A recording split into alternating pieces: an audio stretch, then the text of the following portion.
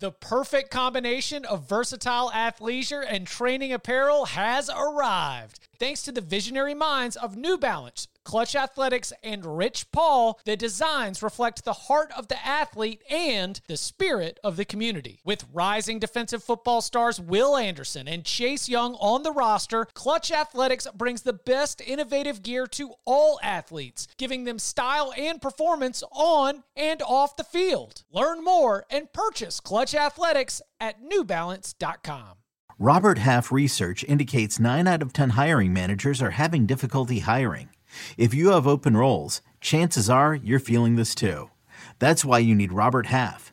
Our specialized recruiting professionals engage with our proprietary AI to connect businesses of all sizes with highly skilled talent in finance and accounting, technology, marketing and creative, legal, and administrative and customer support. At Robert Half, we know talent. Visit roberthalf.com today. Welcome back to the Cover 3 podcast with your hosts, Chip Patterson, Tom Fornelli, Danny Cannell, and Bud Elliott. It's your call for the best college football coverage, from National Signing Day to the National Championship and everything in between. CBS Sports presents the Cover 3 podcast. And welcome back to the Cover 3 podcast here on CBS Sports. That's Tom Fornelli, that's Bud Elliott. I'm Chip Patterson, come to you live at youtube.com/cover3 and everywhere you get your podcast on demand. Thanks for hanging out. Those of you who are hanging out live, smash the subscribe, smash the like. Hey, come and join us in the chat. Chat already bumping here as we are counting down the days, 3 of them, until the official beginning of the college football season on Saturday with week 0. 7 games on the slate, Notre Dame and USC highlighting it. But, there's lots of winners to be had, which, oh, man, it feels good. We got week 0 locks coming up on Thursday. So come get them. You want them. These locks, they will be on Thursday. Come hang out, watch live Thursday, 11 a.m. Eastern time on youtube.com/cover3. Coming up in a little bit, we will get to one of our preseason traditions, which is taking a look at coaches who are on the hot seat, and especially through the lens of the expectations as set by the odds makers, and in general, kind of the moving pieces of the potential coaching carousel, what we are going to see, what might happen, and maybe, and I like this as a wrinkle from Bud this year, maybe who's not on the hot seat this year, but could be going into next year unless things play out a little bit differently. So a lot of hot seat conversation coming up in a little bit. But first, running through some headlines. And listen, there's a gang of QB1 news. No, not at Alabama. No, not at Ohio State. But, and I want to just go ahead and we'll encompass them all, grab what you want. Tom, we've got DJ Uiagalelei, likely the starting quarterback at Oregon State. Still reports last time I checked, but I don't have any reason to doubt based on where the reports are coming from. Jaden Rashada at Arizona State, the former highly touted, the saga of Jaden Rashada's recruitment. It's going to end up with him being QB1 for Kenny Dillingham at Arizona State. Former Texas A&M quarterback Haynes King at Georgia Tech, or maybe there's another one. We did miss the emergency podcast for Luke Altmaier, officially named the starting quarterback at Illinois, but certainly that was a little bit more expected. Of these and recent quarterback announcements, which one stands out to you as being the most interesting? For me, it's the Rashada announcement that he'll be starting at Arizona State. And I think, Drew Pine also transferred to Arizona State from Notre Dame, and he was the guy that was expected to be the starter. And Kenny Dillingham said, Drew Pine, I can't remember what exactly the injury is, but he's been banged up in practice, and it allowed Rashada to take the job. And there's a chance Pine might not be healthy for the opening game of the season, which is one of the reasons Rashada has the starting gig. But I think this is probably long-term the smarter move anyway, whether Pine's healthy or not, because if you're Kenny Dillingham and you're taking over this program this year, it's kind of understood this is a rebuilding year. And you're going to be moving on to the Big 12. So you've got Rashada. I would rather find out what I have in this kid and give him a year of experience playing before we move on to the Big 12 and see, just to get him that experience that you need. Whereas with Pine, we saw Pine last year, and there were a lot of other problems with that Notre Dame offense besides the quarterback spot, but you kind of know what you have there already. So as far as upside play and preparing for 2024, I think using Rashada in 2023 is the smarter move. All right, so that was the one I was going to pick.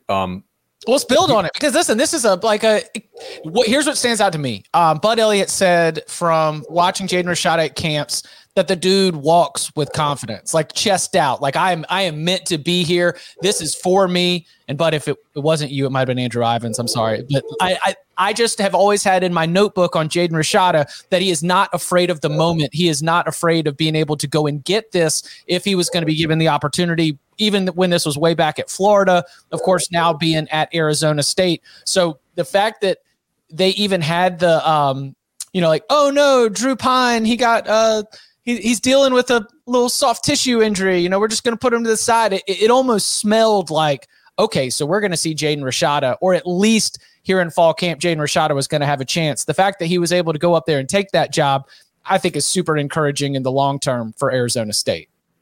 I agree with you on that. Now, granted, would he have got the job if Drew Pine had not gotten hurt? I kind of doubt it, but we'll see. Look, Rashada, if you guys haven't seen him, he does have a big arm. I think he throws a really nice deep ball. Maturity-wise, I think he has a little bit of work to do, obviously, but he's like 19, so he's not 23. We'll see how he handles it. And their schedule early on is not friendly. Right. So they're going to he doesn't get a whole lot of these just kind of ease into it ball games. I was looking at it earlier actually for something. Southern Utah is a nice one to open up with, but then they got Okie State and Gundy's trying to bounce back this year, and Fresno State, and then USC at Cal is your first road game to go face the Justin Wilcox defense, and then Colorado, which I kind of like Colorado this year if they stay healthy. Certainly, you guys know my skepticism about the backups there. At Washington, host Washington State. At Utah, at UCLA, host Oregon, finish with Arizona. Where you better get a big breath against Southern Utah before you go under, because you may be swimming for the next 11 games if you hold on to the job. But I do think Kenny Dillingham works really well with quarterbacks. I know Jordan Travis enjoyed having him as his OC there in Tallahassee, and obviously did nice work last year with Bo Nix. So pretty good track record of working with guys who have a lot of room for improvement but have high upside. So I'm excited to see how this plays out. Are you at all surprised switching quarterbacks that DJU got the starting job at Oregon State? Were you expecting it? Because I know you were high on the freshman that they have coming in. Aiden Childs. Yeah, I looked at the comments that Jonathan Smith made, and you can read them on Beaver Bloods. They do a tremendous job there, or Oregon State 24/7 Sports site. It just doesn't seem like they're going to start the true freshman. And DJU, the wow plays from him have just been very wow. And I think that everybody just wants to see the wow happen more consistently, which, you know what, that checks based on everything we've seen over the last, 20-something games this kid's played.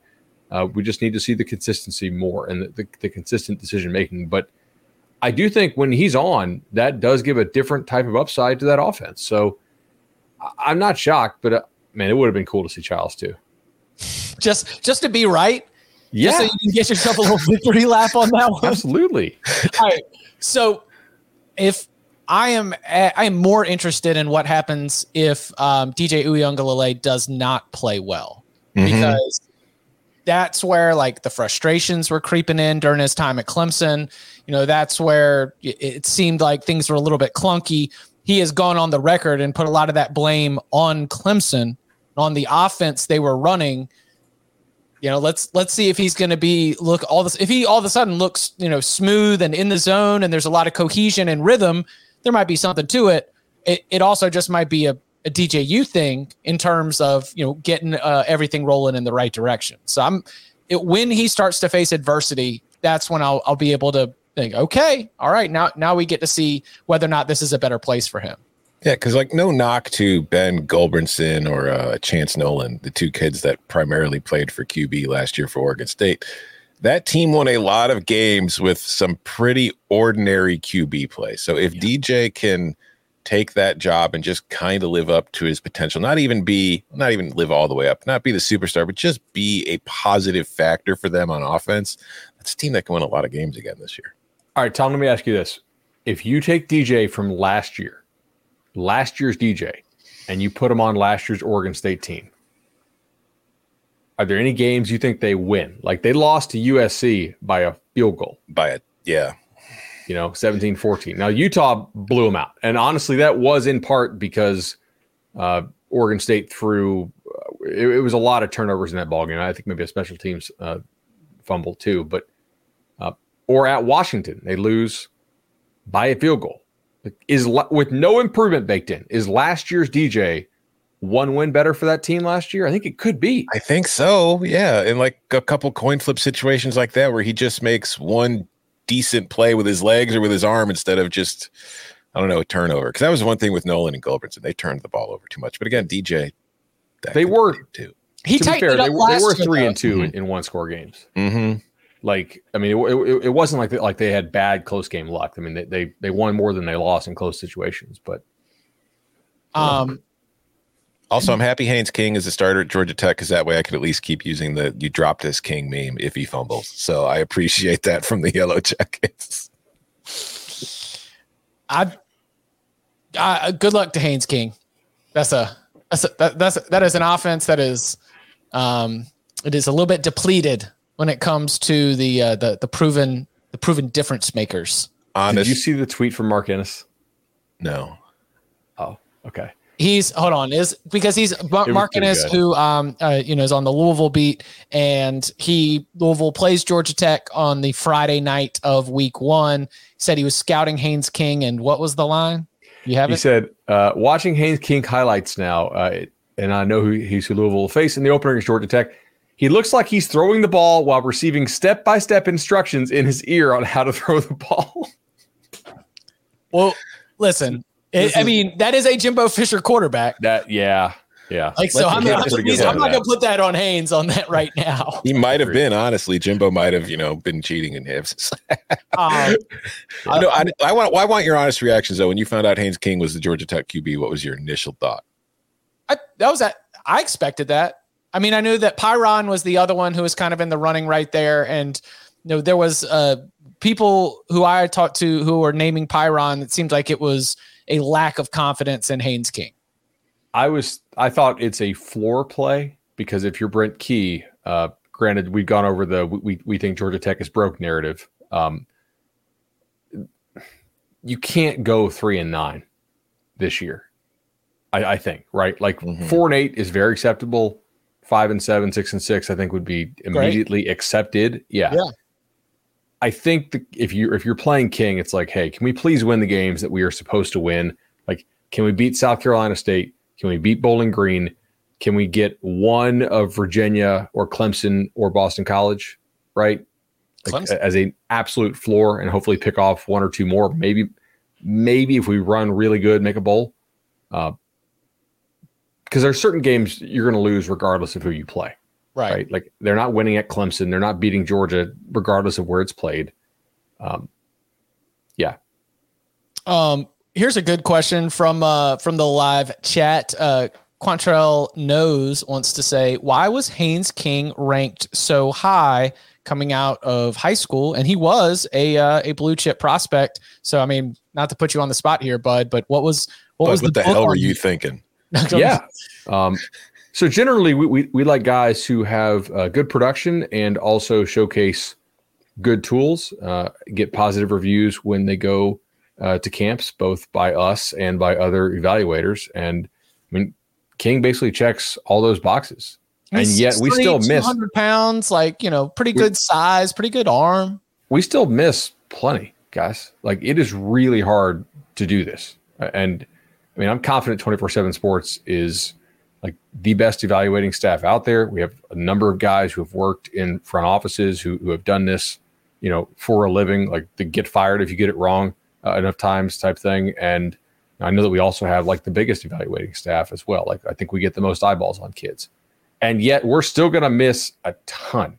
And look, maybe King. Offensive. I think this question came from an honest, like, what? Oh, no. Yeah. Positive evaluation that was pretty much across the board. Right. No. What I'm saying is, like, pretty good tools, right? Yeah. And guy who was fairly productive in high school.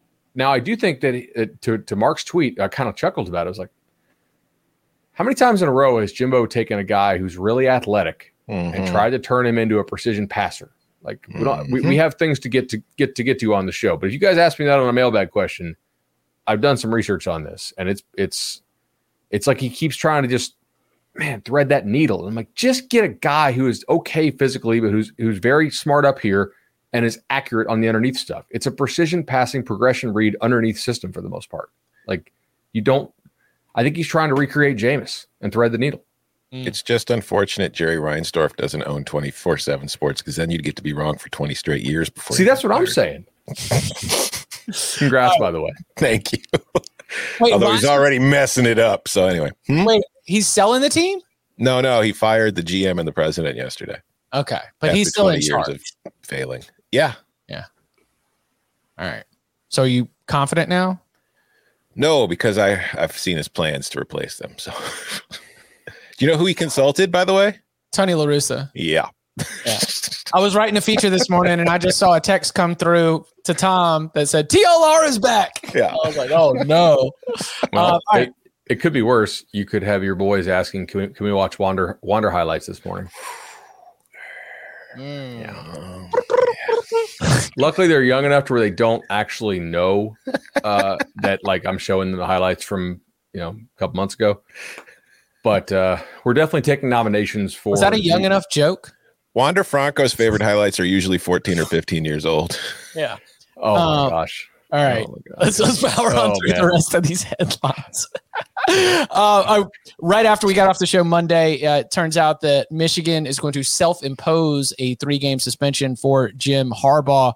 Now, we remember it was going to be a 4-game suspension agreed to with enforcement in Michigan. Committee on Infractions rejected that deal. NCAA got all chesty. They said this is not a cheeseburger.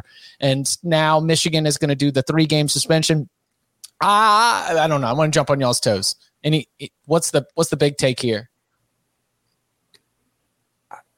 They don't want to. All right, listen. They don't want to punish 2024. Your 2024 schedule is 100% going to be more difficult than your 2023 schedule if you are dealing with a 2-game suspension, 3-game suspension, 4-game suspension, no matter what. And so you get this out of the way, and it's the olive branch of, hey, we're playing nice, we're not being defiant, which is an important narrative when one of the major violations is misleading investigators. So I get it across the board. I don't know whether it will help the situation, but it definitely to me read along the lines of we are not going to have these kinds of opponents for the first 3 or 4 games of next season. We're going to be talking about an expanded Big Ten, and they're probably going to want Michigan against one of the newbies in one of those first conference games. So don't all of a sudden roll the dice on the Committee on Infractions and risk not having Jim Harbaugh, if he's there, for games of more significance than East Carolina, Bowling Green, and UNLV. Why do they not give him 4? And dare the committee to give him 1 more next year? Because the 4 are East Carolina, UNLV, Bowling Green, Rutgers. I'm not sure those teams will combine to score 40 points, and you're going to score 40 in all those games anyway. Why not do that? And that way, if they kick another one on, all right. Yeah, I'm curious about this. Jim Harbaugh is a stubborn SOB. Jim Harbaugh is a very good football coach, but when Jim Harbaugh believes something, it is very hard to get him to change his mind about something. And Jim Harbaugh does not believe he should be suspended for anything, let alone 4 games. So in order to convince him to do this, probably took a hell of a lot of work from his Michigan administration and his bosses to get him to do it. And they said, okay, how about we just do 3? Kind of as a compromise instead of 4. And that's what they could get him to agree to. So maybe the NCAA will add on, but I doubt it. I think they'll probably just settle for 3. And I think the fact that they actually got Harbaugh to agree to it to begin with says somebody there is very good at what they do. Shout out to the live chat and FBschedules.com. Currently, the opponent for September 7th, week 2, is the Texas Longhorns. So Bowling Green, Texas. Bowling Green, Texas. Yeah, I kind of get where they're coming from on that one. Let's see. And finally, on the recruiting trail, 5-star defensive lineman Edric Houston picks Ohio State over Alabama, Clemson, Georgia, and USC. Ohio State cooking on the trail right now. They are still behind Georgia for number 1. I'm pulling that off the top of my head. All right, cool. But this is a great sign. What do we see in Houston, and what do you see from the Buckeyes right now on the trail? So, guy who already has college-ready size. I mean, he's 6'3", 260-ish. He also runs track at that size, which is a great sign for his athleticism. And he's a dude who I think is somebody who could play early for Ohio State because he has some real ability to use his hands. He's not going to be somebody who's going to get there and Larry Johnson has to completely teach him how to play the position. Like, I'm sure he's going to coach him up a lot, but he's not one of these dudes who's just huge tools upside, but is not also productive, right? Like, he's played a very high level of football in Georgia for Buford and has been productive. Plus he has the size and some good measurables. We currently have him in the top 32. So that's like that's a really nice get there for Ohio State. And I think Ohio State has, I looked at this really quick this morning, so I could be wrong. I think five stars? Yes, but also I think they have like 7 or 8 of the top 10 players committed to the entire conference are committed to the Buckeyes. So I'm extremely bullish on Michigan's player development, but that's a lot of player development you need to do if you want to stay on top of this league in the long term, because Ohio State, they're striking back pretty good, and that's a really nice get for them. Losing to Michigan keeps you from being complacent. It does. Ryan Day, is that keep Ryan Day from the hot seat? Is Ryan Day on the hot seat? Oh, yeah. Jordan wants us to give a shout out for Tennessee getting very twitchy pass rusher Jordan Ross. What about that, Jordan? I'll see where he transfers to in 2 years when he wants to win. I thought we talked about him last show. Jordan Ross to Tennessee. I gotta tell you, man, like if I'm a pass rusher, given like how much Tennessee throws the ball, how often they have the lead, and how many snaps they play, if one of my goals is playing early, and I don't know if we're supposed to do this or not do this, but like from a fit standpoint, I'm gonna get on the field a lot if I have any kind of real pass rush juice, because there's a lot of games where Heupel's going to blow the opponent out, and I mean the offense played 90 snaps. What? Well, yeah, I mean, it was like I'm excited to see this kid. The lock of one of the locks of the season last year was like Tennessee first quarter, Tennessee first half, just because that offense would get off to hot starts, which means that the opponent is playing from behind, having to throw the ball a lot, which means you get cooked if you're a good pass rusher. It's a path. One more on recruiting? Yeah, sure. Lincoln Riley got Juju Lewis, the number 1 player in the class of 2026, big-time quarterback prospect. Again, it's way too early to say who's going to finish number 1 in the class of 2026, but I'd rather have the number 1 guy right now than not, I think. And at that position, I had a buddy of mine yesterday. He said, hey, if you took plus 110 on every Lincoln Riley quarterback for the Heisman over the last 6 or 7 years, you're up money. Yes. That's kind of insane, right? Yeah. I was the Lewis storyline that I immediately jumped to. I was like, okay, so is he going to reclass? Because any of these guys, when you commit way down the line, then if you're a USC fan, you do not want him to actually make it to the 2026 cycle, because that's just more time for him to flip. We just put out our 2026 first top 100, which is, I mean, ask Andrew Ivins, ask Patagna, any of those guys, like one of the absolute hardest things that we do. And I have no idea if this kid's going to reclassify. I've been like very head down in season prep. And then just when it came to the 2026, I think we had like 2 meetings, and basically you send in your guys that you've actually seen in person. And you're like, okay, this basically, it's like, does this kid have a chance? Did he actually play varsity? Right. Or if he didn't play varsity, was he stuck behind a guy who was like a high level Power 5 kid? There's a real reason why he didn't, start last year at that position. And we had like a verified time on him or something like that. A top 100 list for 2026 is incredibly hard to put together. But Lewis might be at the top. People will read it. There is no doubt. And yes. Yeah. Love it. Coming up on the other side, looking at the hot seat for this year, maybe for next year. If Vegas is right, what is in store for Neil Brown, Jimbo Fisher, Tom Allen, and more next? Another day is here, and you're ready for it. What to wear? Check. Breakfast, lunch, and dinner? Check. Planning for what's next and how to save for it? That's where Bank of America can help. For your financial to-dos, Bank of America has experts ready to help get you closer to your goals. Get started at one of our local financial centers or 24/7 in our mobile banking app. Find a location near you at bankofamerica.com/talktous. What would you like the power to do?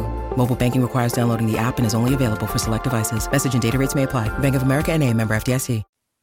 That's right. For those of you watching on youtube.com/cover3, you just saw it. If you're listening and it's Wednesday and it's before Wednesday evening, check out the Golazo Network, because that is the way that you can see Lionel Messi and Inter Miami go up against FC Cincinnati. The Messi gravy train making a stop here at the Golazo Network. And so we're excited. I'll be dialed in, and I'm sure you will too. So lots of different ways to attack this. Bud introduced this a couple years ago, and I like it as a way to frame the conversation around the hot seat. Is when we have objective data like a win total, we can at least say, all right, if this win total does represent the outcome at the end of the season, do we think that this coach is still going to be employed? We also have Dennis Dodd's hot seat rating to be able to help frame the picture, and we're going to be referencing a little bit of all that here. So I want to begin with a question. Is there any other coach at the power conference level that you feel is on a hotter seat than Neil Brown at West Virginia? No, but I don't think I think him and Tom Allen are in very similar situations. I just think that there's more attention placed on West Virginia because of the new AD and the fact that we all thought he would be fired at the end of last year. And also because Indiana, I mean, I don't say this as an insult. It's a basketball school. It cares. So you don't really get that kind of passion about the football team that you do their basketball program. But no, I think they're very much in similar situations where, like we'll get to here with their win totals, I think they are both very likely not to survive the season. Is this a one game? Like, first of all, I don't think that it should be a one game matters type thing. But if he goes bowling, is that enough to save his job, or does he need to go like 7-5? Yeah. So the over under is 5.5. The over at +130, the under -160. So the debate on the win total for West Virginia, as we talked about it in our Big 12 win totals episode, is do you think this is a bowl team? And for a group that, when I filled out my projected order of finish, I had them near the bottom of the Big 12. I had them losing more conference games than winning.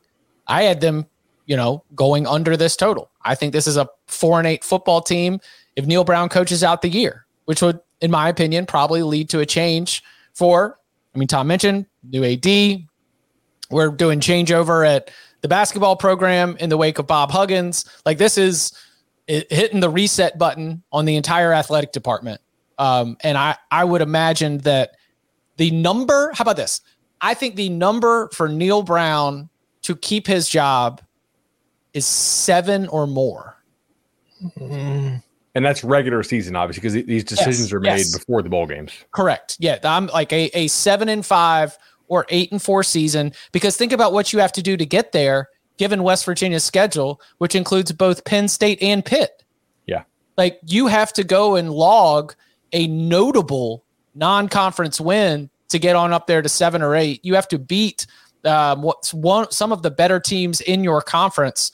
So if they are 7-5, 8-4, then they've been able to put a couple put some trophies up on the mantle in the hunting cabin, and I think that could get Neil Brown on to the next season. But 5-7, 6-6, I don't think he'll do it. I do wonder, like something you mentioned, though, if that could play a role, like with the basketball situation going on. Does the AD want to kind of conduct a basketball coaching search and then immediately do a football coaching search? Or might there be a chance that because of the basketball program, Neil Brown gets an extra year if they go 5-7 or 6-6 and they just kind of hover on that? I don't think that's the case, but it's possible. And also, West Virginia is apparently dealing with some financial issues. I'm pretty sure they cut like the English department, the math department. It's like they've cut everything. I think they're only going to be teaching bowling at this point. So I don't know what the overall situation is there, but I do think the biggest factor in all this is the start of that schedule, because this is a West Virginia team that could be like in their first 4 FBS games, not counting, I can't remember who they play out of the FCS level. I think Richmond, but not including those games, they could lose all of them. Like, this is a team that could easily be 1-3, 1-4 going into its bye before the buyout bowl against Houston. So there's a chance that with that bye before the game, he might be fired before then if things get off to a slowish start. All right, where do you want to go next? What coach do you want to put in the spotlight? Bud? You just mentioned the buyout bowl. Dana? let's go Dana Holgorsen. Yeah. I was surprised at some of the in my like preparation and sort of gathering a lot of hot seat stuff. I feel like I am closer towards Dana's on the hot seat than some others. I think that there is a belief that Dana Holgorsen, who did win 11 games 2 years ago, that Dana Holgorsen is the right person to lead that program into the Big 12 era. But I'm looking at a win total of 5 with the under juiced. And I think this is I think that for a university that was moving on from Major Applewhite for winning seasons and going to bowl games. What was it? 8-4 is not good enough. Yeah. I kind of think that if the odds makers are right, and this is a 4-8 team, maybe 5-7 at best, that Houston might be looking to move on to Dana Holgorsen. I think Dana Holgorsen's on a hotter seat this year, like immediately, than what appears to be the case in the marketplace. All right, so if he does go 5-7, missing a bowl, we've seen the comments before by was it the university president who said we fire coaches for going 9-3? Yeah, that's what Tom was just saying. Yeah. Was it the president or was it the booster Fertitta? Tillman Fertitta. Yeah. I thought it was the president. Fertitta certainly had high expectations. I mean, look, they lost. Also how you that's get what I mean. Who is he buyout. saying it for? Yeah. I mean, I could see an argument of, hey, it was the first year in the Big 12. They've had some tough luck. Like they tried to do the whole, De'Aaron King redshirt thing, remember? And then that didn't work out because like he left anyway. They've lost a bunch of players to transfer in the offseason. So I think Houston would need to take a hard look inside and say, hey, like, are we really spending in such a way that would justify our expectations? Like geography is nice, but you also need to spend to keep the players if you successfully mine that geography and get those good players. And also, like, are you going to fire a guy for missing a bowl by 1 year in a new league? But I still could absolutely see it. Yeah, I'm a little closer to Chip here. But a lot of it would depend on how it looks, I think. Are you losing to teams that also just joined the Big 12? And if so, like, how badly, right? What if UTSA comes for it right out the gate? They might. Yeah, which they certainly could. They almost did last year. Yeah. I like I've heard this sentiment before. JJ, who's watching live with us, thank you, JJ. He says trying to bet Houston games the last few years has been so frustrating because you can't tell if they care or not. Mm-hmm. The Temple game last year, for instance, from not on the sidelines with the Cougs myself, but that is certainly a similar observation that I have had when watching Houston. And my judgment, again from the couch, is that goes back to coaching. That goes back to getting your team mentally prepared to compete. And if they don't look dialed in and if they are appearing that way, then there's at least some judgment that deserves to go back to the head coach and his staff. Also, if they do finish at their win total, which is 5, so they finish 5-7, Dana will have been there for 5 years and he will have had winning seasons twice. God, you can't do that. Yeah. Mm-hmm. So, I mean, I do think that it's a different situation than Brown because of the move up from the AAC to the Big 12. So maybe that buys him some leeway. But I also think there's a chance that this could get ugly early because, like, Bud, you mentioned there's the people that left in the transfer portal, but you've also lost Clayton Tune. You've lost Tank Dell. You've lost pretty much the 2 key parts of your offense last year. Like, I don't know if this is a team that's in a position to just kind of recover from those kind of losses and be solid while also moving up in as far as the quality of team you're going to be playing week in and week out. So this could get ugly. I think that if they're 5-7, 6-6-ish, but they're not getting destroyed, he could survive. But if things go the way I think they could very easily go, I think I'm with you, Chip. I think he's very much in danger of being fired. Yeah, if the vibes are horrendous and we have just I am not expecting a 2018 Louisville situation, but bottom falling out is certainly something that is on the table here. So Jimbo Fisher, Texas A&M, the Aggies have an over/under win total of 8.5, juiced to the under. So that'd be let's say 8-4, right? If Texas A&M goes 8-4, is Jimbo Fisher at risk of being fired at the end of this season? Who are the 4 losses to? That's the crucial question. Like, do you beat Alabama, but then you blow it against Arkansas and Jerry World? I would say if one of the losses is at Miami, it would not be a good start. I think 8-4 is fine. I think 8-4 is fine. You don't think 8-4 gets one of those Texas soil guys to reach in their pocket for $75 million? I don't. Yeah, I don't either. Inflation. However, I do think 8-4 with that buyout going down just a little bit for the next year might bump him into a category we'll discuss coming up. Yeah. Like, I do think what Dodd had his hot seat rating at 4 out of 5. If A&M goes 8-4, I agree with you. I do not think Jimbo Fisher will be fired unless there's stuff behind the scenes we don't know about, like Petrino and him, like maybe that not working out. That I think 8-4 is probably okay as long as we see some signs of progress from the offense. If it looks like he's meddling in the offense and it looks like Jimbo's offense, even though we know Petrino's offense looks a lot different than Jimbo's, so we'll probably be able to tell, then I could see them just finally saying, no more on this. If they go 8-4, I do think he's very close to the top of Dodd's hot seat column to start 2024. I don't think Jimbo's getting fired this year unless the floor completely falls out. Oh no, 7-5 brings it into consideration, and 6-6 might do it.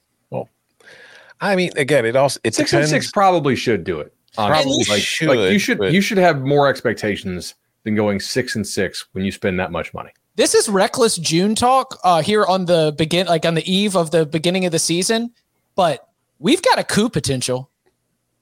Like, there is at least like a there is a non-zero chance that, there's a coach in waiting who just got hired as offensive coordinator if he can ingratiate himself with the right money men around that program. I have not checked in on the coup potential myself, but on the surface, it would be hilarious if Bobby Petrino goes in and executes a coup. I don't know that Sankey would do this, but don't you think this is where Mike Slive would have picked up the phone and called Ross Bjork and said, "No, sir. Nope. How much money you guys got? I guarantee you can find a coach to come coach for $100 million who's not Bobby Petrino." I mean, so you think 6-6 wouldn't do it? Oh, I think it would, but I'm approaching this from like a more rational standpoint than I think Texas A&M will ever look at anything. Because like you look at this schedule, and I mean, you got Miami on the road, you got Auburn, you've got Alabama, you got at Tennessee, you got at LSU. Like, this is a really tough schedule, and I don't know what your expectations for this team should truly be, considering how it has performed throughout eternity. So I think 6-6 is very much in play. He will get fired if they go 6-6, but I don't know. If you're close with Alabama, if you're close to Tennessee and you're close to LSU and you lose all those games, I would look at it in a different light. Now, if you're getting blown out by those teams that you think you're supposed to be on level with, all right, cool, fire him. But with the buyout, I think that the floor really has to fall out from beneath them for him to get fired this year. Tom Allen, over under win total of 4, Dodd hot seat rating of 5 out of 5. And that's an under -160. So we're talking like a 3-9 kind of scenario for Indiana. I mean, Tom, it's not even that fun to talk about because I guess thank goodness Woody's got the basketball program going like you were talking about, but I don't know what the option would be to go out and make a hire other than the fact that you would be able to back up a Big Ten Brinks truck and pay a whole bunch of money for somebody to come and probably take losses in an expanded Big Ten where every team that you are adding to the conference is going to be slotted ahead of you in terms of a program power ranking. I don't know what the outcome of this is. The outcome is Tom Allen's probably fired. You look at the schedule, they're going to get blown out in the opener against Ohio State on Paramount Plus and CBS. They'll beat Indiana State. They should beat Akron. And then you've got the home game against Rutgers. And you look at the schedule, and really, those are the only 3 games you can look at on this entire slate where you're like, okay, they've got a chance. Like, maybe they could beat Louisville. I doubt it, but maybe. At Maryland, they're losing. At Michigan, they're losing. At Penn State, they're losing. Wisconsin, they're losing. At Illinois, they're losing. Michigan State, they're losing. At Purdue, very likely losing. So it's not just the fact that they'll be losing. They'll probably be getting their, brains beat in a lot of these games, because that is a very difficult schedule. You already have Ohio State, Michigan, and Penn State every single year. So to get like Wisconsin, and then to get an Illinois team that's, better now than it has been in recent years, and have to go on the road to play them. It's just, things could get ugly. I think that this is the worst team in the Big Ten East this year. I think Rutgers will win more games than they do, and I think Tom Allen's going to get fired. As for who the replacement is, I don't know. But like you said, Chip, they've got Big Ten money. The conference is moving to a different format starting next season. It will be an attractive gig to somebody. I don't think they're going to pull like a big name coach, but they're going to pull somebody. Somebody will want this job, especially because you won't have to play Ohio State, Michigan, and Penn State every year anymore. I mean, look, Tom Allen has made, by the end of this year, $40 million at Indiana.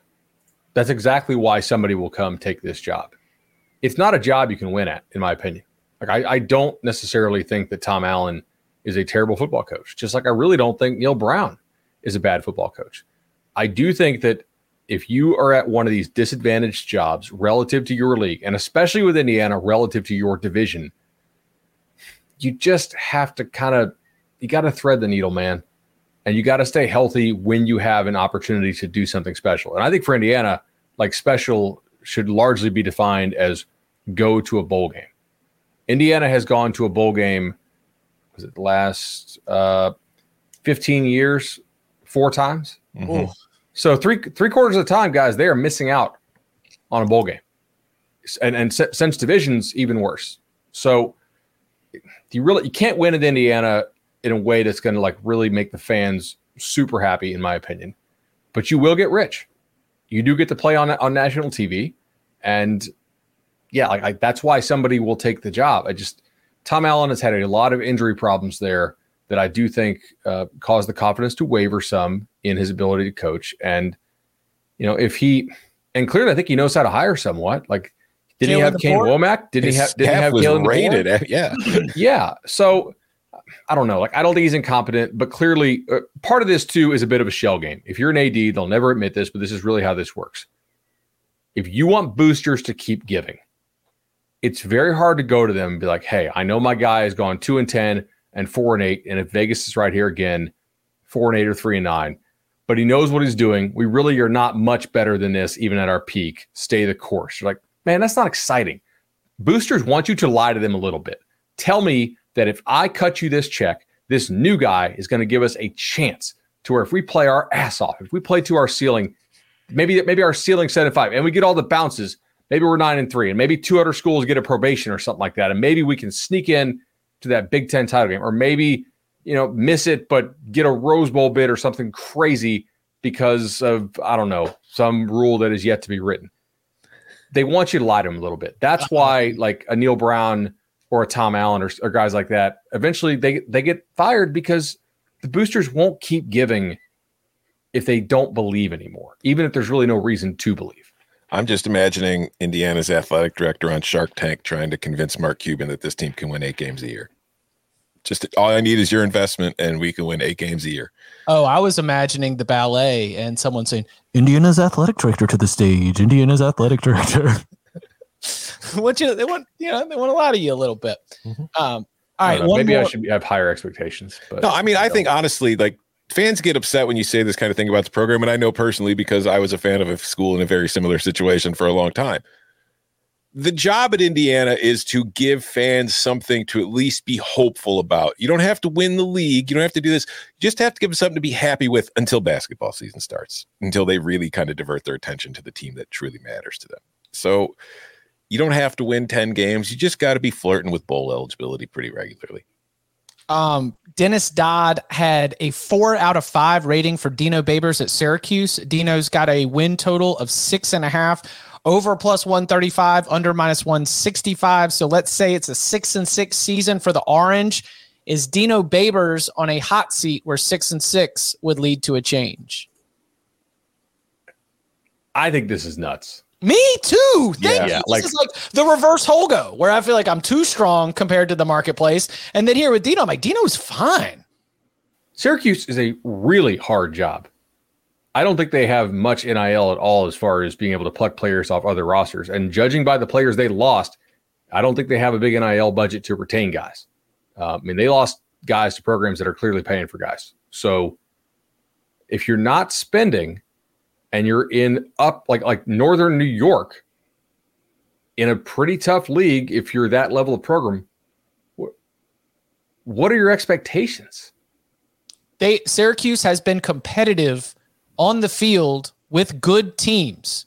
And look, they had I'm explaining away from my boy, and I promise this isn't just like, the hours I spent on the Dino drop, but like they had a roster at one point 2 years ago that was smaller than an FCS roster because of all of the injury issues and all of the transfer problems and the opt-outs. Like it was really, really dire there for a little bit. And going into last season, the word around that program was like, look, a lot of young guys had to play last year. They got really tough experience, but we were going to be better for it.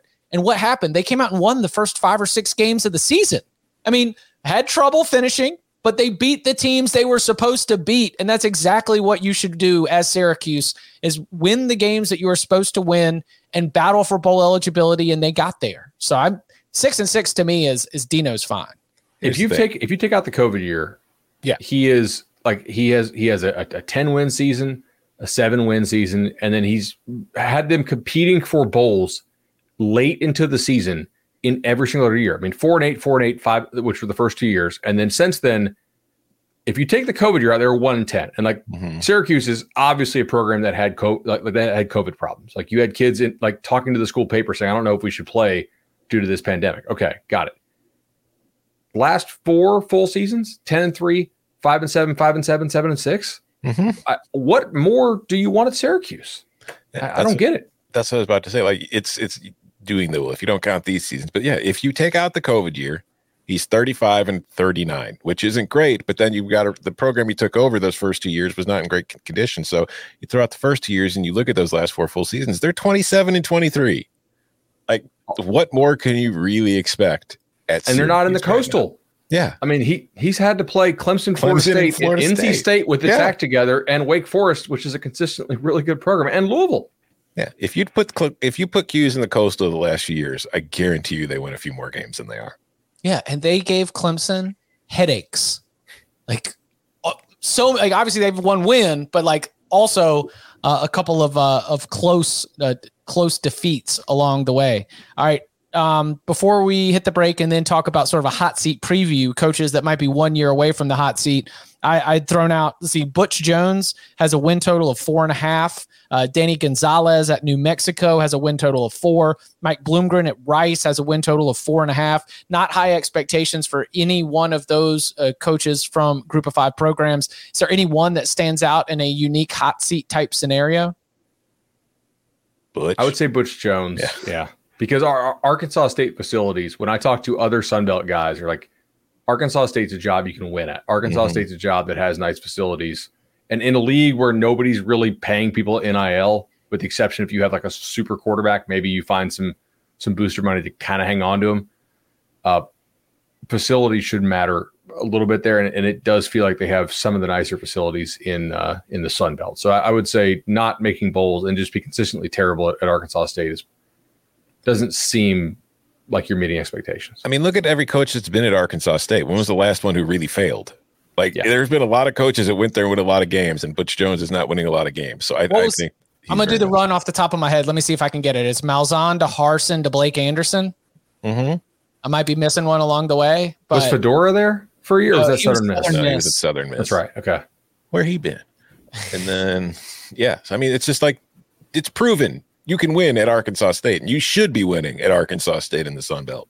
So yeah, I'm that was echoing in my head too, Bud, when you told me about the facilities and the investment that they have from that local community. So they could probably pass the hat around and be able to make the change necessary if Arkansas State turns in a 4-8 season.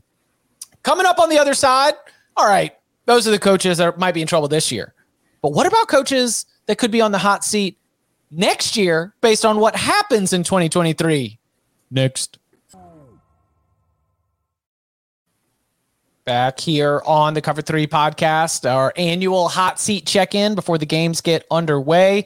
After looking at the ones that are on the hot seat this year, about the ones that need a good season to avoid such a designation next year, Bud, where would you like to? We already mentioned Jimbo Fisher. Like that is one that is very clear that if they turn in 8-4 or 7-5, he could still have the job, but going into next season with a lowered buyout, the pressure will be ramped up.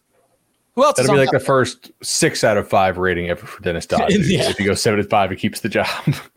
Who else is on that list, or who stands out to you the most, Bud? So basically, guys, we're just, for a variety of circumstances, it would be just pretty unconscionable to pull the plug after this season, unless things just go completely off the rails. But we'll use the Vegas numbers here. Florida with Billy Napier, obviously we're seeing the line drop for that game a little bit. I think it was down to like 4.5 this morning for the opener at Utah, but they were over unders 5.5, right?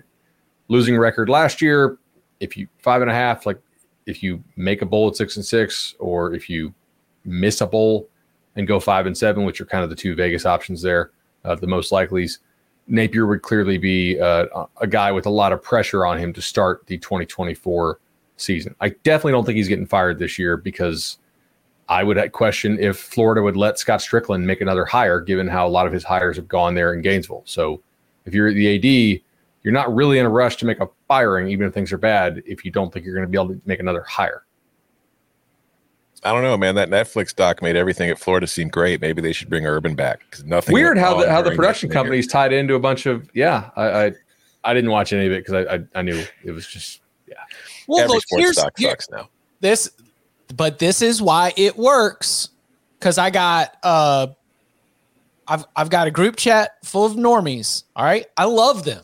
I truly love them like cousins and brothers. I've known them for 3 decades. But they're just not in college football, right? They're not eating, sleeping, breathing it. They love the documentary. Like they're just like popping off, talking about the weight room scenes, and it's so intense and this, that, or the other. And they love it. They're not coming out of it with that long list where it was like, why is there not more of a mention of Aaron Hernandez? Why do we not talk about the DUI before the 2009 SEC championship game? Why do we not talk about this? Why don't we talk about this? Why don't we talk about this? Like, so if you're in college football and you were around and covering the sport and close to it, then yeah, you're coming out of that. From what I gather, I haven't gotten a chance to dig in myself, with a long list of, okay, but what about the rest of it type situation? That's my offhanded observation, is that the casual audience is probably who it was made for, and they like it. Okay. Right? Yeah. Billy Napier will have this season. Billy Napier goes 5-7. He's back. But probably needs to go 8-4, 9-3. And their 24 schedule is insane. I don't know if I don't want to set like a win record on him for 2024, but I think that there'd have to be progress, like noticeable progress, even if it's not completely shown in the record. What about also same hiring cycle, same state? What about Mario Cristobal? See, I think he's a made man. Like if Cristobal doesn't work out down there after working out at a program like Oregon that Miami thinks it's better than, and clearly Cristobal does too, because he picked Miami over Oregon. Imagine firing like that guy after 2 years. He seems committed to the long-term rebuild thing. Obviously, Miami's recruiting right now is struggling compared to where it was last year and compared to what they expected it to be this year. They're probably going to need to show some progress and not look like a complete, clown show on the field, which I think they will actually. So I would expect their recruiting to tick back up a little bit. But I would be shocked if he doesn't get like 5 years there, almost regardless of how it's going on the field. Yeah, I think he's safe. At some point, it's the program, not the coach. They've had quite a run here. Yeah, there's also the matter of when you pass around the hat for buyouts, the people that you are going to, who probably helped arrange for him to arrive to begin with, are they going to be really excited to do it to one of their own? Right? Yeah. I also think Miami's going to have a good enough year this year to where there's really not going to be any kind of talk about it. 7-5, it actually shows improvement over last year. So even if you're on the half win low of what Vegas has, if Michigan State goes 5-7, do we start talking to was it Matt Ishbia?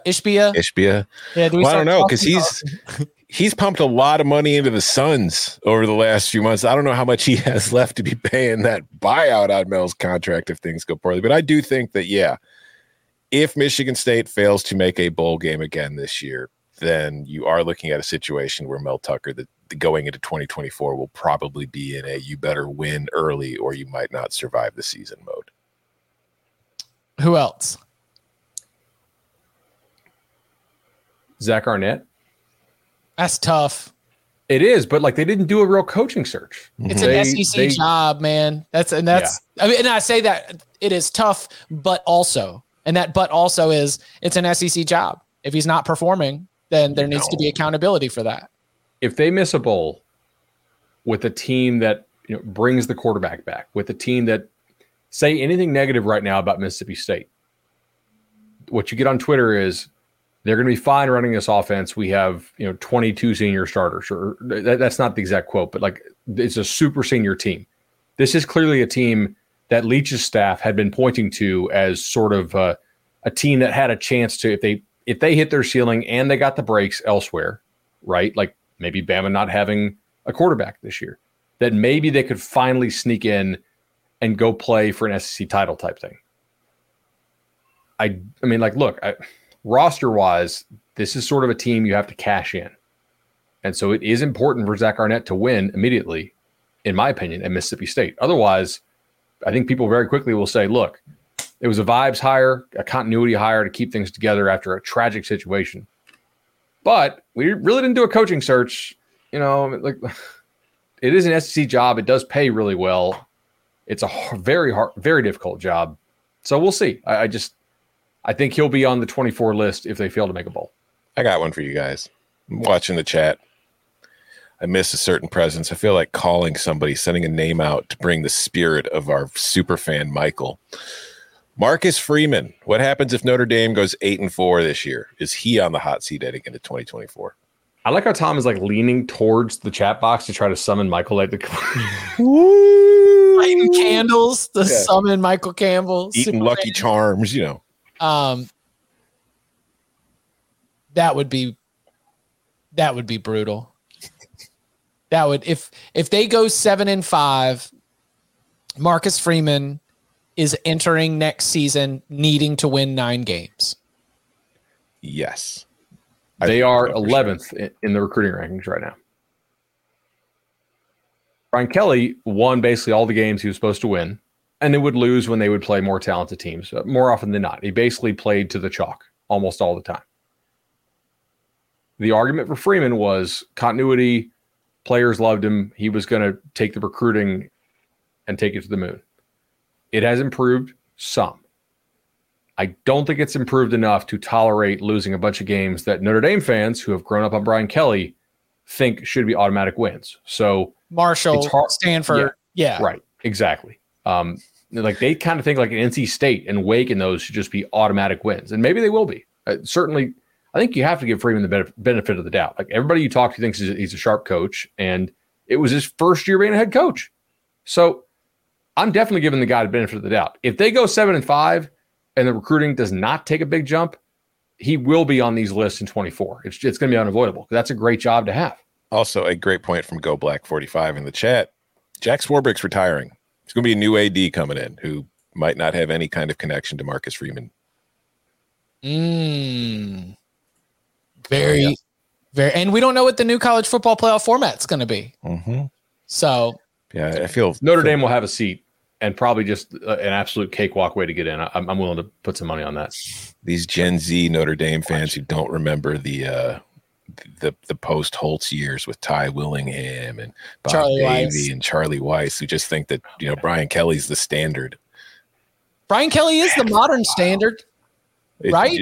It's what their standard used to be, but it wasn't for about 20 years. Yeah, right. Yeah, you've lived through the pain. What about Brent Venables? I mean, we're sitting. There's a lot of these year 2 coaches. If they go 9-3 or 10-2, their over is 9.5. I think if they fail, though. Yeah. Oh, well, yeah. No, I was just thinking about like if Vegas. I was not thinking outside the box enough. We got some absolute. I mean, given Oklahoma's schedule,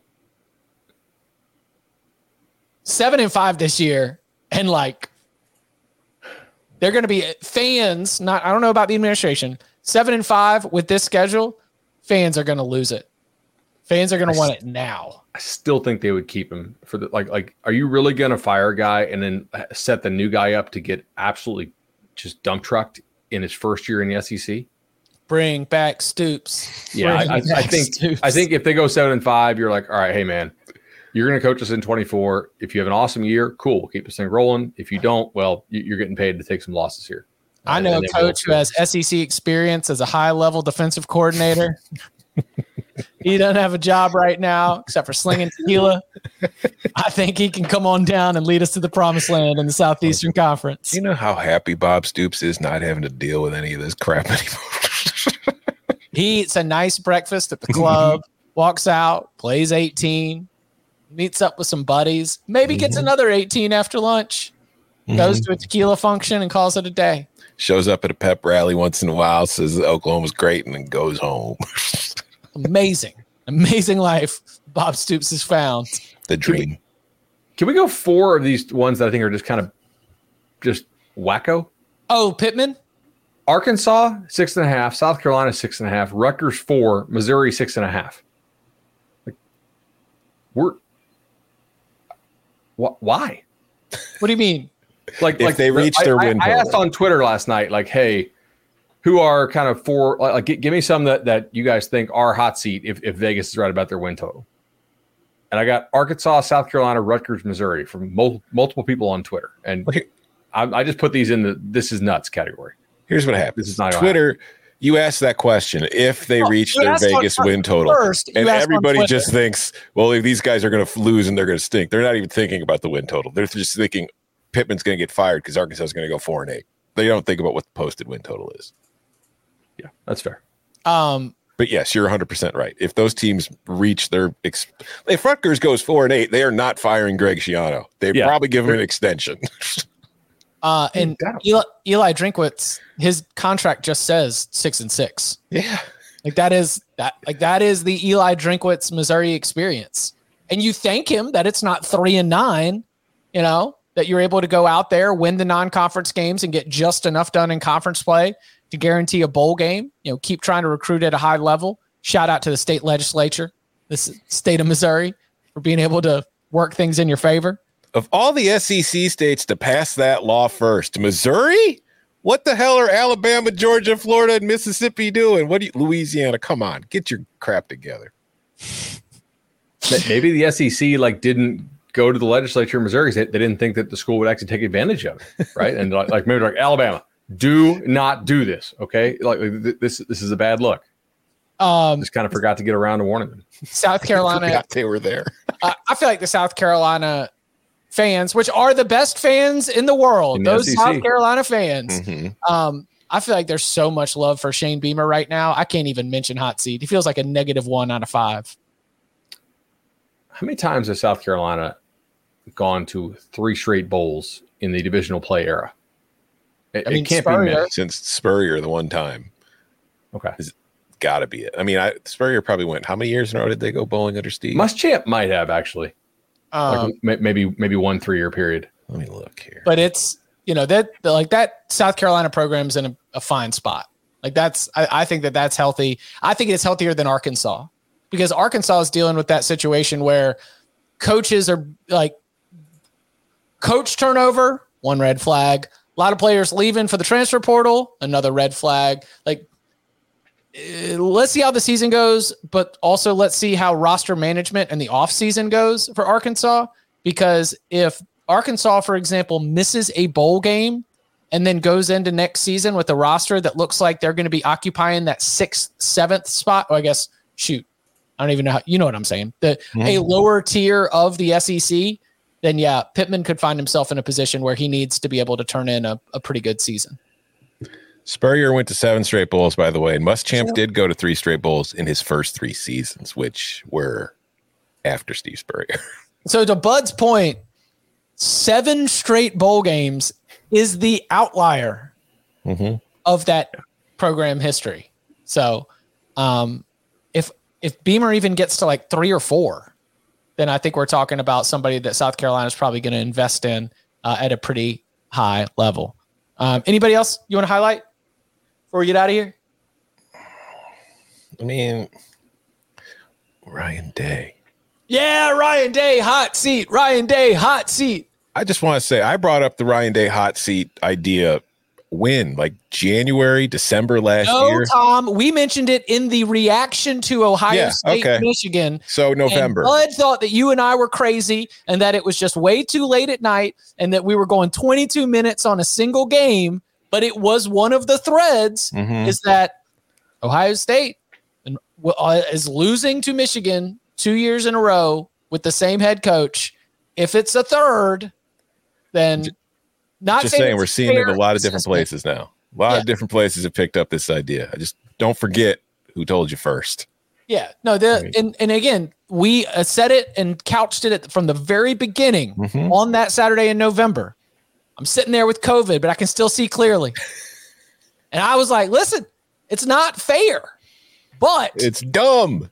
It is not reasonable, but it's stupid. That is not what we are dealing with when we are talking about Ohio State. Do you know who also definitely agrees with you and thinks that Ryan Day should be on the hot seat? Who? Everybody trying to flip Jeremiah Smith. Everybody trying to flip Houston. Everybody trying to flip Graham. Yeah. Right? Everybody trying to flip Justin Scott. Everybody trying to flip Aaron Scott and Aaron Nolan. Like,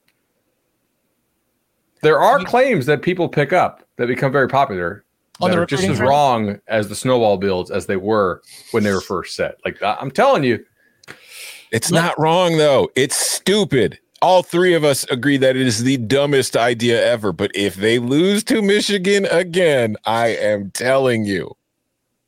I mean, we saw it on Ryan Day's face in that semifinal. That guy was coaching his balls off. He was doing everything he could to like will that team to a win. Because after losing to Michigan for a second straight time, he knew that it's a different world around Columbus. So there's already a portion of the fan base getting the pitchforks ready, man. They're just, just win that game, Ryan. Just win that. Like winning a national championship. Like if you lose to Michigan but win a national championship, it'll be fine. But below the surface, it won't be fine. It's just what we're dealing with. All right. Tomorrow, it's here. Our first locks episode of the 2023 season. Win totals locks in the rear view, but this is breaking down the games. This is the sicko stuff. This is the first halves, the team totals. Only 7 games to pick from. I bet we're going to have 8 plays each. I might have a first quarter team total. No, first quarter, my world for a first quarter team total under 2.5. Where you get in scoring position and beads of sweat just start pouring down your face. Oh, I'm so happy it's here. So come and join us live Thursday, 11 a.m. Eastern time, youtube.com/cover3. You can follow him on Twitter at Tom Fennell. You can follow him at Bud Elliott 3. You can follow me at Chip_Patterson. Gentlemen, thank you very much. Thank you.